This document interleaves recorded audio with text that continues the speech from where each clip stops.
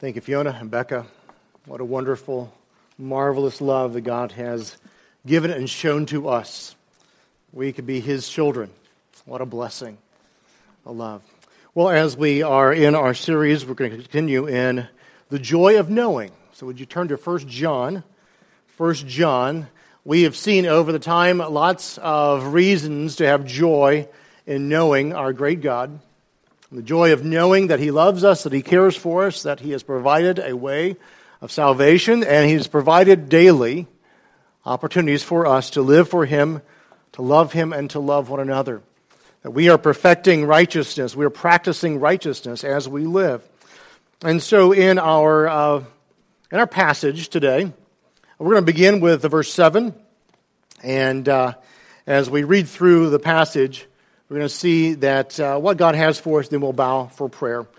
And yes, I am having issues with this. So you will be understanding, I'm sure.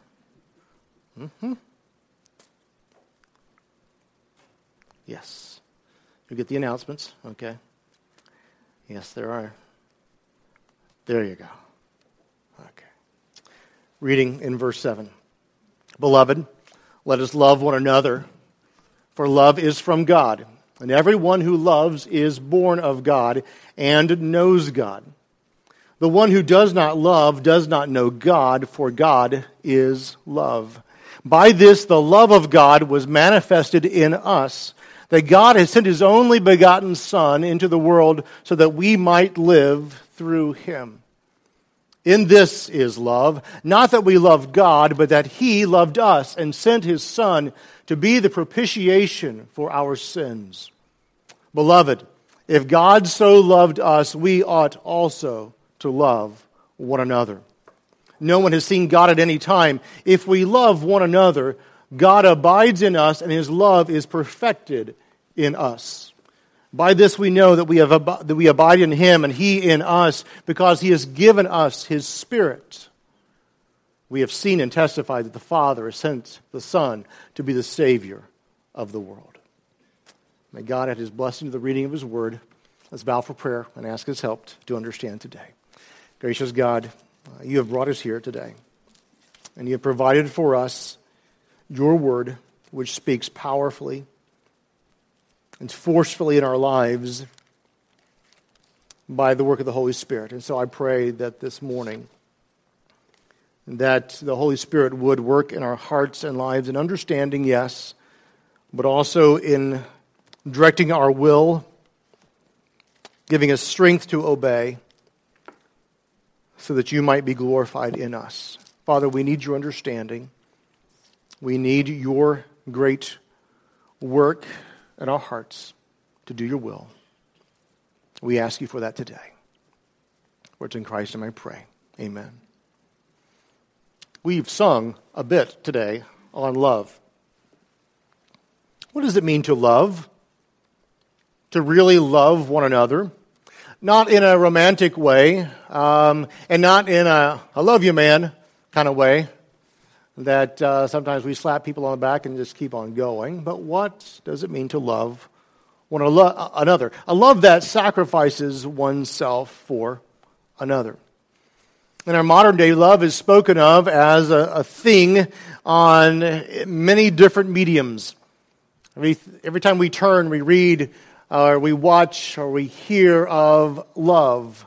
Songs are sung of love. Too many songs of love on the radio. I guess it's better than songs of hate. There are a few of those. But it seems that in the songs and the picture of love that we have, that love is wielded like a carrot or a stick. I'll love you if you do something for me. If you agree with me, if you treat me well, then I'll love you. Love being cheap.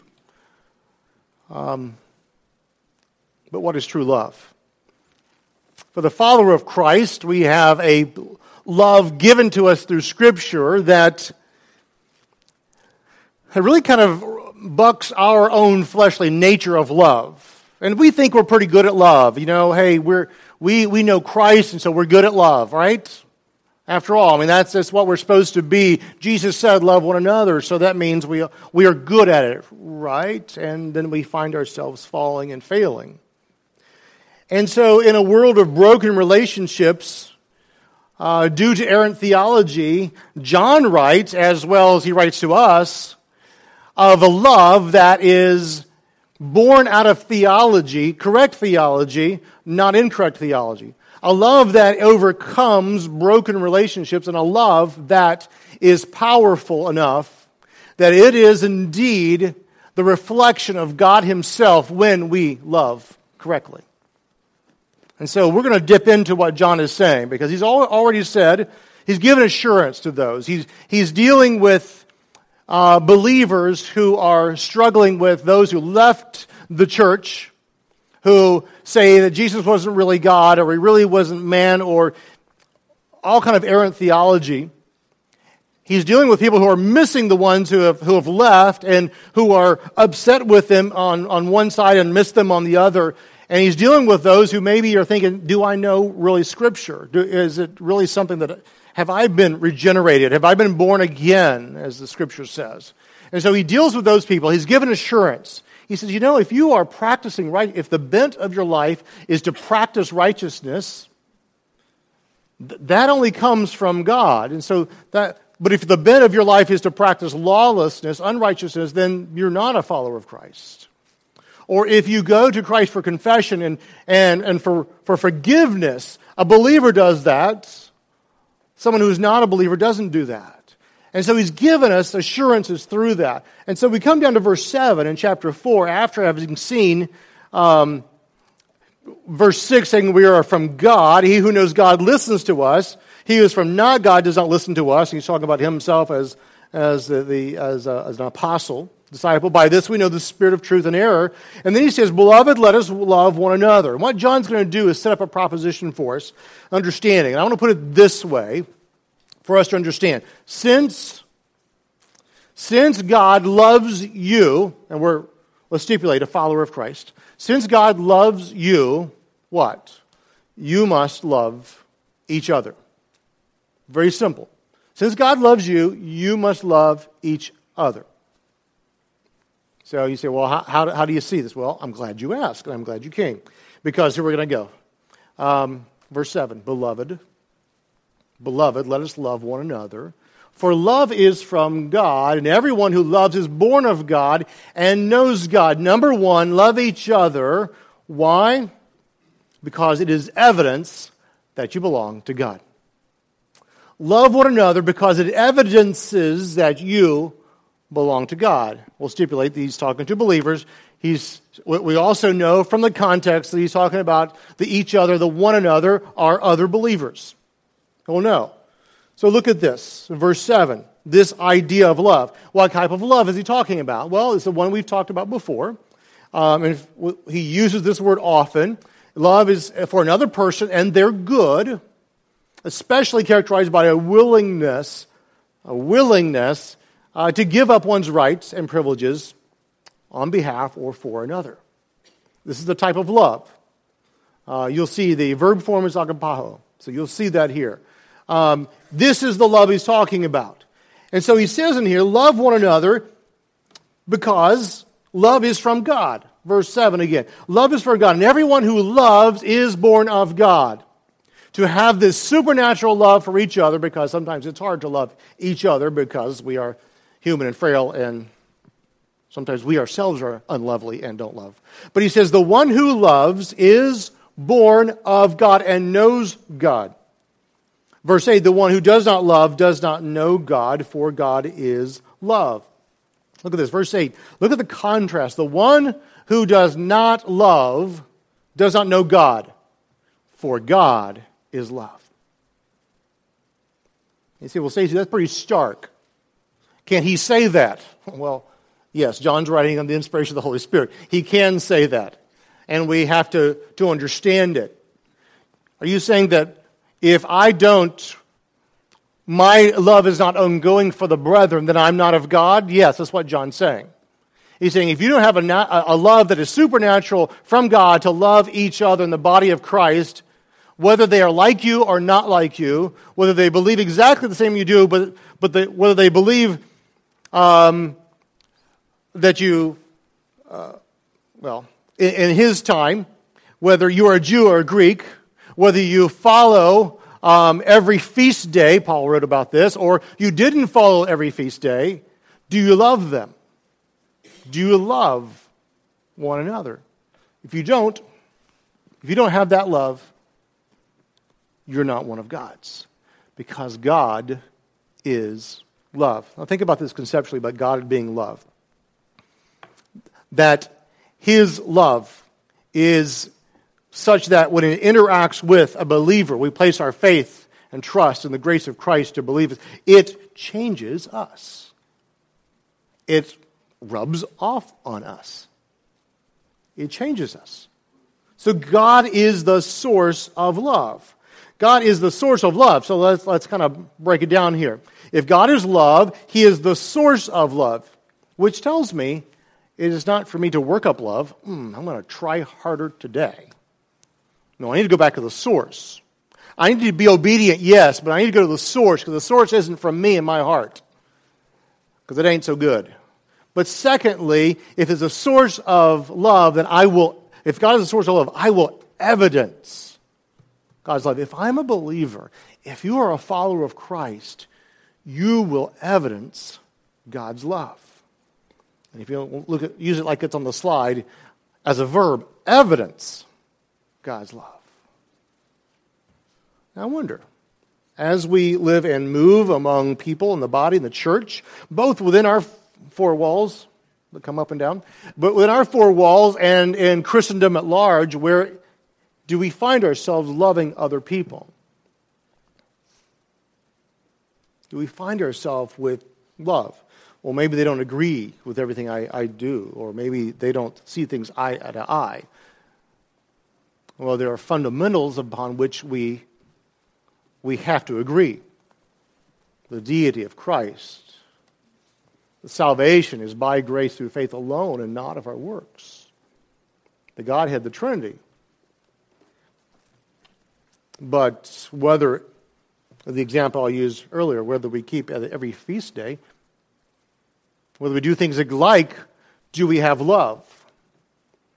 See, you and I within the body of Christ can hold very firmly to the standards that we set for ourselves and the preferences we have for ourselves, and still love another believer that may not be exactly as we do it.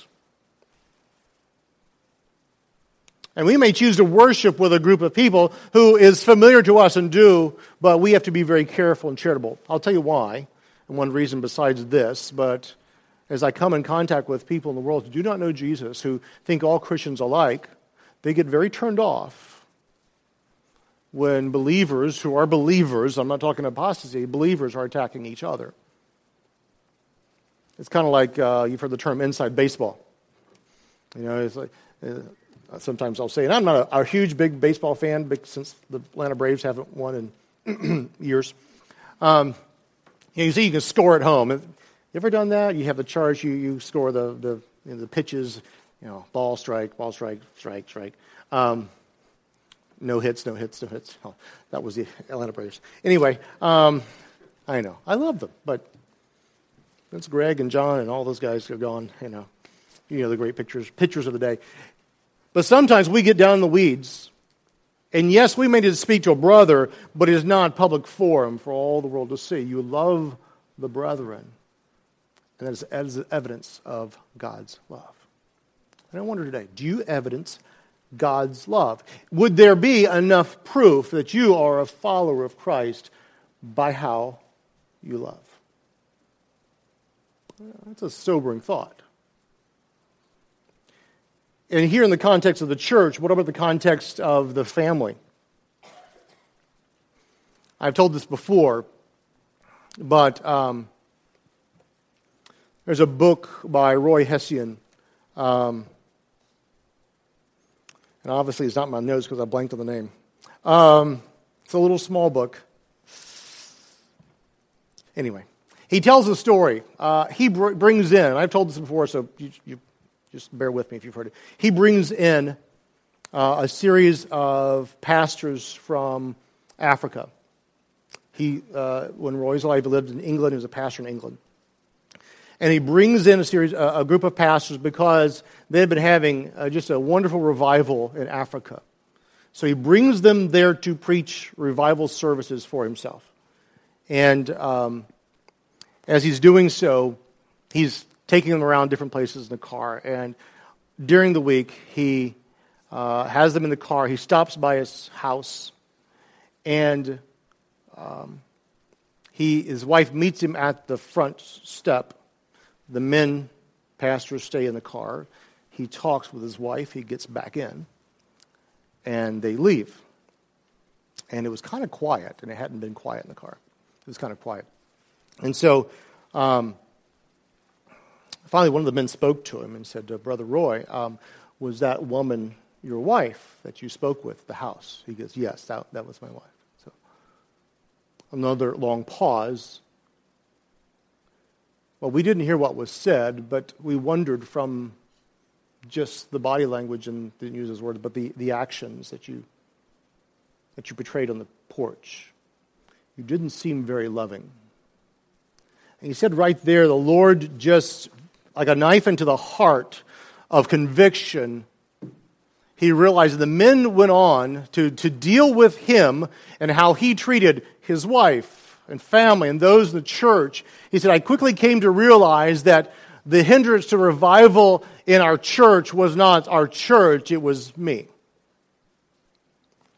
When we exhibit the love of God, God works in our body, church body. He works in our hearts. But when we are in relationships, when we damage relationships and we do not ask for forgiveness and we do not go, God is not seen in us. Well, John continues. And as he continues, I want to bring the second point that he has. Love one another because God loves you. And so as John writes, he spirals around a subject, he hits it from all corners, and he comes back to the centrality of love with the example of God and God's love. So, very easily. Verse 9, by this the love of God was manifested in us, was revealed, was laid out before us, that God sent His only begotten Son into the world so that we might live through Him. God so loved the world that He gave His only begotten Son, that whosoever believeth in Him should not perish but have everlasting life. Can you hear the echo of what Jesus said as John writes in the gospel here now? As John is again remembering the words of Jesus. And so God revealed the love, and He revealed the love in Jesus. And He loves in such a way, He continues in verse 10, in this is love. He's going to show what is love. Not that we loved God, but that He loved us and sent His Son to be the propitiation of our sins. Propitiation of our sin. In this is love. So, God loved. A couple things in these two verses here. God loved what? He loved sacrificially. Look at verse 9. It was manifest that God sent His only Son into the world that we might live through Him. Think about this. The world was in rebellion against God. We were, as it were, shaking our fists in God. I will go my own way, we said. And we continue to say, even now, we will go our own way. Don't you tell me what to do. And in the face of that rebellion, God, before the foundation of the world, had ordered that His Son would come and to lay down His life sacrificially, to be that atoning sacrifice. The idea of propitiation that satisfied, the atoning sacrifice that would satisfy the wrath of God. Because God is angry against sin. That atoning sacrifice came. Jesus came sacrificially. God sacrificed His own Son. But notice this. He did so first. He didn't say, okay, come meet me halfway. You come halfway, you do a good few things, and then I'll send my Son. Okay, you got to give me a good faith, give me some earnest money. If you ever bought a house, give me some earnest money, and then we'll go through with that. God loved first. He loved us.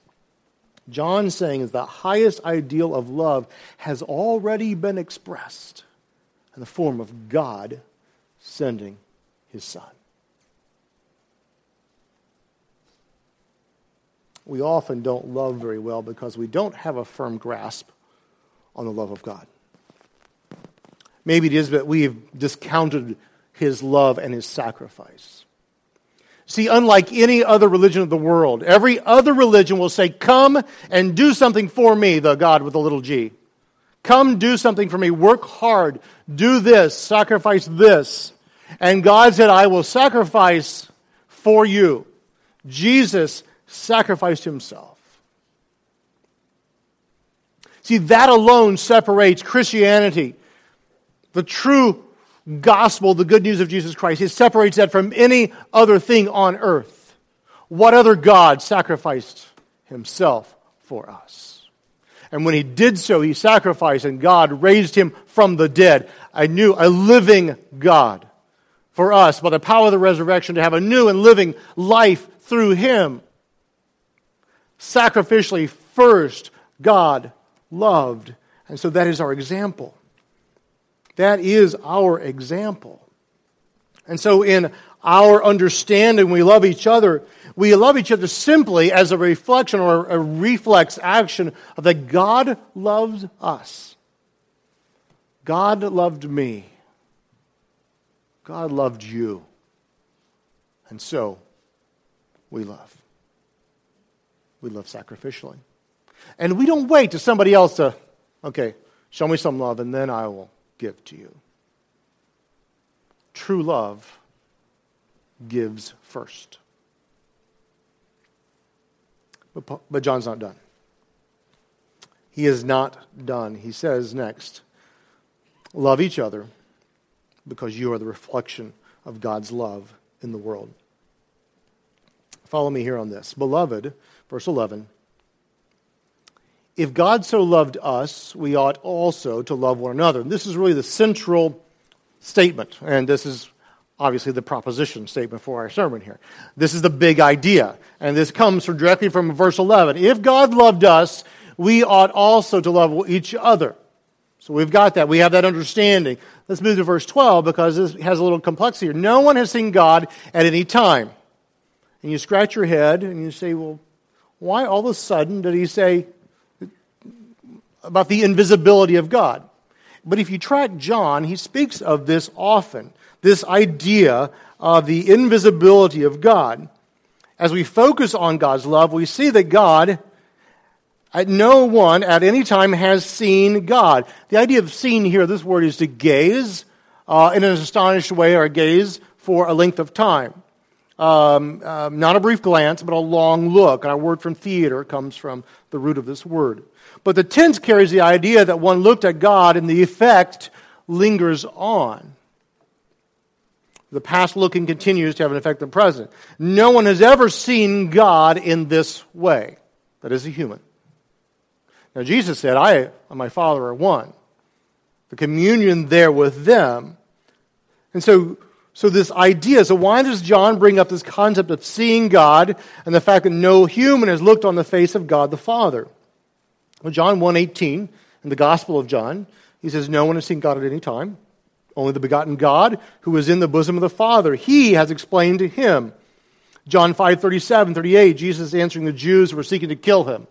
And so this doesn't help smooth things over because he says, and the Father who sent me has testified of me. They're already seeking to kill him, and so he says, the Father's talked about me. You have neither heard his voice at any time or seen his form. You do not have his word abiding in you, for you do not believe in him who he sent, speaking of himself. And so we have this idea of the invisibility of God, that Christ, yes, is the representation in human form with us, but he brings this there. No one has seen God at any time. But then he says, if we love one another, God abides in us and his love is perfected in us. So is he just putting that sentence there, that phrase, no one's seen God at any time, just to kind of set it there and then move on? I don't think that's his purpose. I think he explains it as he moves through the rest. So the confirmation here, if we love one another, God abides, verse 12. If we love one another, God abides. He dwells in us. He's taken up residence in us. Not only that, his love is perfected or being completed in us. So you have this idea, this conditional statement, if we love one another, if indeed we're loving one another, his love is perfected and completed. You say, wait a second, so what is he saying? God loved, God saved, God's abide. His love is now producing the state of abiding and loving in each of us and toward each other.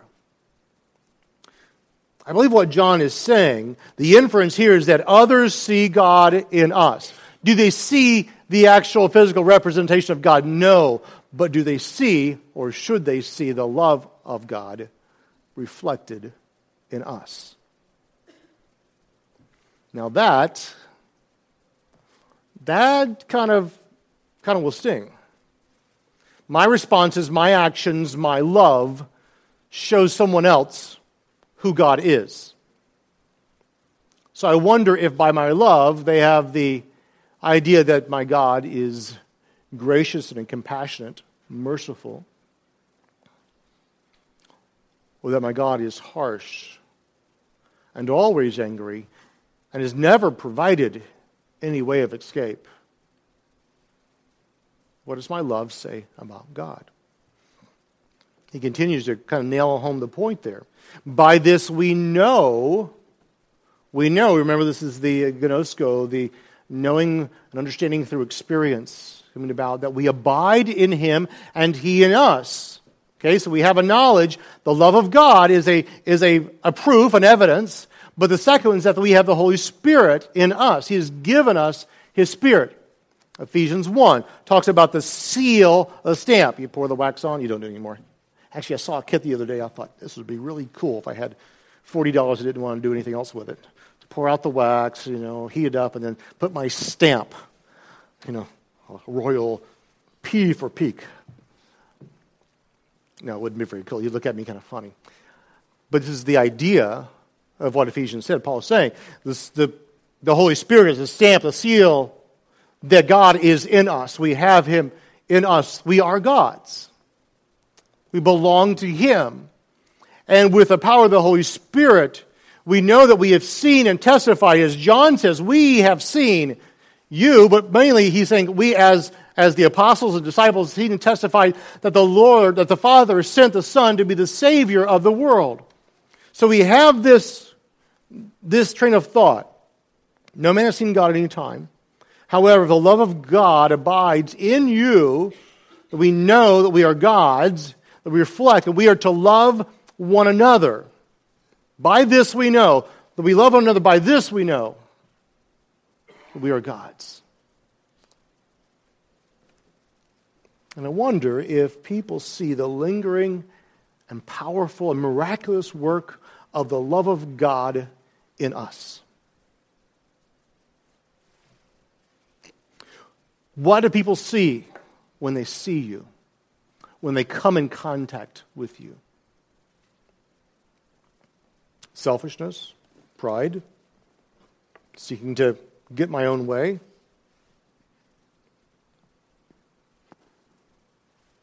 Or do they see Christ? Do they see the confirmation of the Spirit working in your heart and life to produce the love, the joy, the peace, the patience, the gentleness, the kindness that Galatians 5:22 speaks of, the Apostle Paul writes of? Is the confirmation there? John says, I have a white eyewitness. I've seen God. He said this already in the epistle.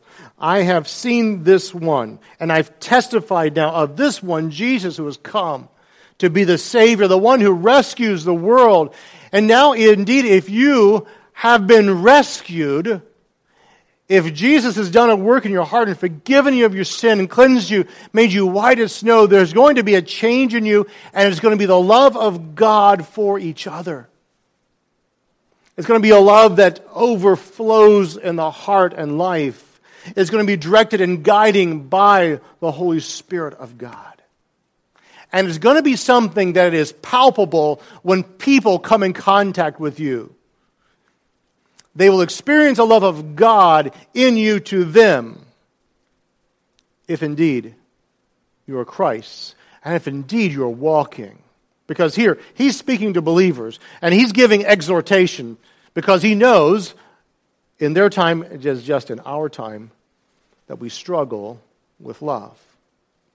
And so why else would he say, it is the evidence of God's work in you.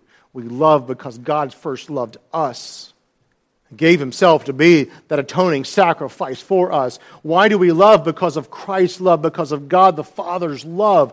And it is nothing else but a reflexive action because of the gratitude to love one another. As we are guided by the Spirit, that love comes through.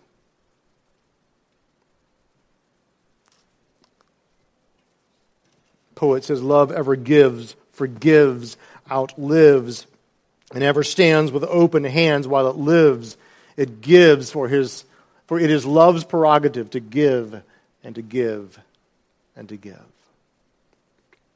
28 times John uses this verb to love in the epistle. And John is tying here the theology of salvation, of soteriology, is tying that together with the results of that is love. If there isn't love, then first base didn't happen. Continuing our baseball. You did not get a hit. You did not. If you don't love, there's a good, strong possibility that you don't know Christ. Or that, as he's already said, we are in sin. And so 1 John 1:9 says, if we confess our sin, he is faithful and just to forgive us our sin and cleanse us from all unrighteousness. That is for the believer. And so the hard work in our heart from Scripture is that we examine ourselves and say, do we love sacrificially? Do we love first? Do we love because in reflexive action of that gratitude for what God has done for us? John hammers home the love of God. Our love for each other is evidence that we are God's children. So, believer,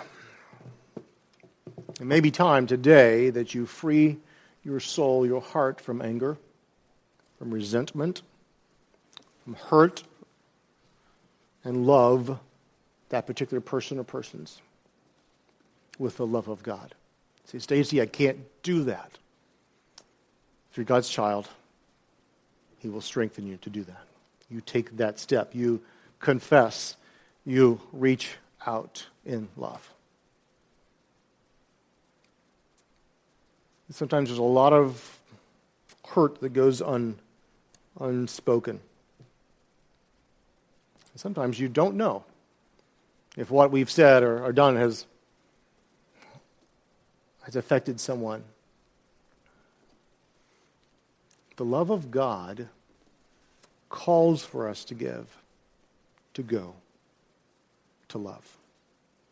So, believer, maybe it is time to deal with that. If you're here without Christ, and maybe you don't know Jesus as your Savior, I want to tell you that around you are sitting those who were once just like you, who maybe doubted, who maybe saw a lot of hypocrisy in the world, but at one point, by God's drawing them, they saw the beauty of Jesus and the love of Christ. It was so wonderful that Christ would love a wretch like me, as the hymn writer says.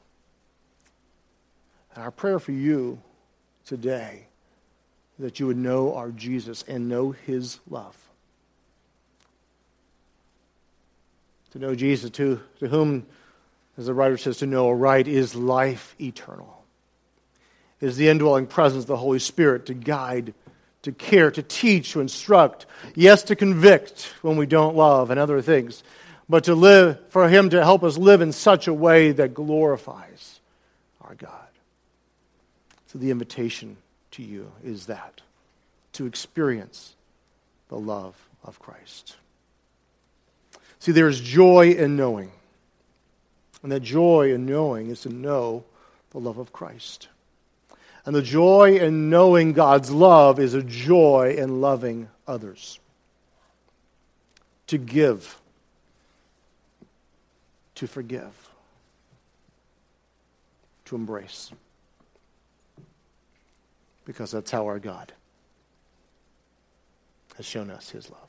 Let's bow for prayer.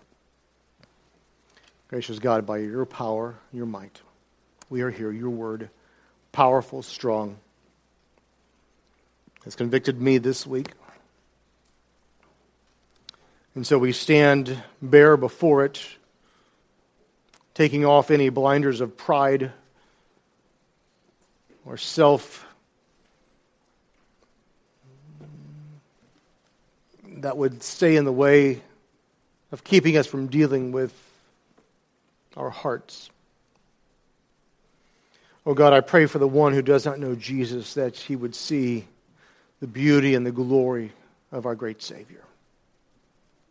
That he would see the love that reflected from believers, yes, even imperfectly, he or she would see that love and say, that is a love that is not through an individual, but is through the work of grace of God in hearts. We pray you draw that heart yourself. Oh God, would you do a work in believers today? Lord, may we confess, get right. Father, may we run to you, may we run to each other. Those that we have wronged, those we have not loved, may we seek forgiveness. May we forgive with open hands, not closed arms. May the love of God so work in hearts. Lord, for families, for friends that were once friends, for those in our church, those outside of our church, may the community of Christ be such that shows love. And may Greenville see your love through us. May they know Jesus. So, Father, I pray that the Holy Spirit would do a work in hearts, work that I cannot do. My words will fall away. They will not be remembered, but your word, I pray, will continue to make that impact in a life. And that by your Spirit we respond. For it's in Christ's name I pray. Amen.